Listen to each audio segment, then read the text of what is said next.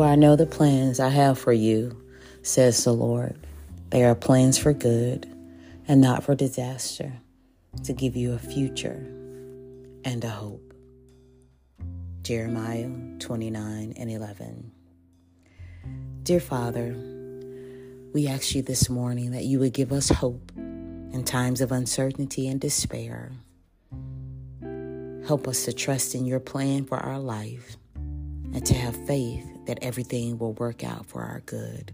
As your word teaches us that all things work together for the good of those who love you and are called according to your purpose. So, Father God, we ask you this morning to give us strength and courage to face this day, each day, with positivity and determination, knowing, Father, that your love and your grace will carry us through.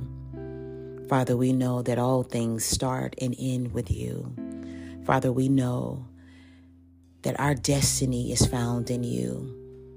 So, Father God, for those that are facing uncertainty, not sure of what the next steps are, God, I ask you this morning that you reassure them and give them hope to keep going. Father God, I ask now that you cover them with your love and your grace, and to remind them that you're always there and that you'll never leave them. Father God, remind them that all of our hope is found in you, that you have a great future for us. Although we may be facing uncertainty and despair, we know that your purpose and plan for our life is bright, is filled with blessings, is filled with purpose and joy. So, Father God, we thank you now for our expected end. We thank you now for the blessed life. We thank you now for your grace. And God, we thank you that you're filling us with hope and you're filling us with faith to carry on.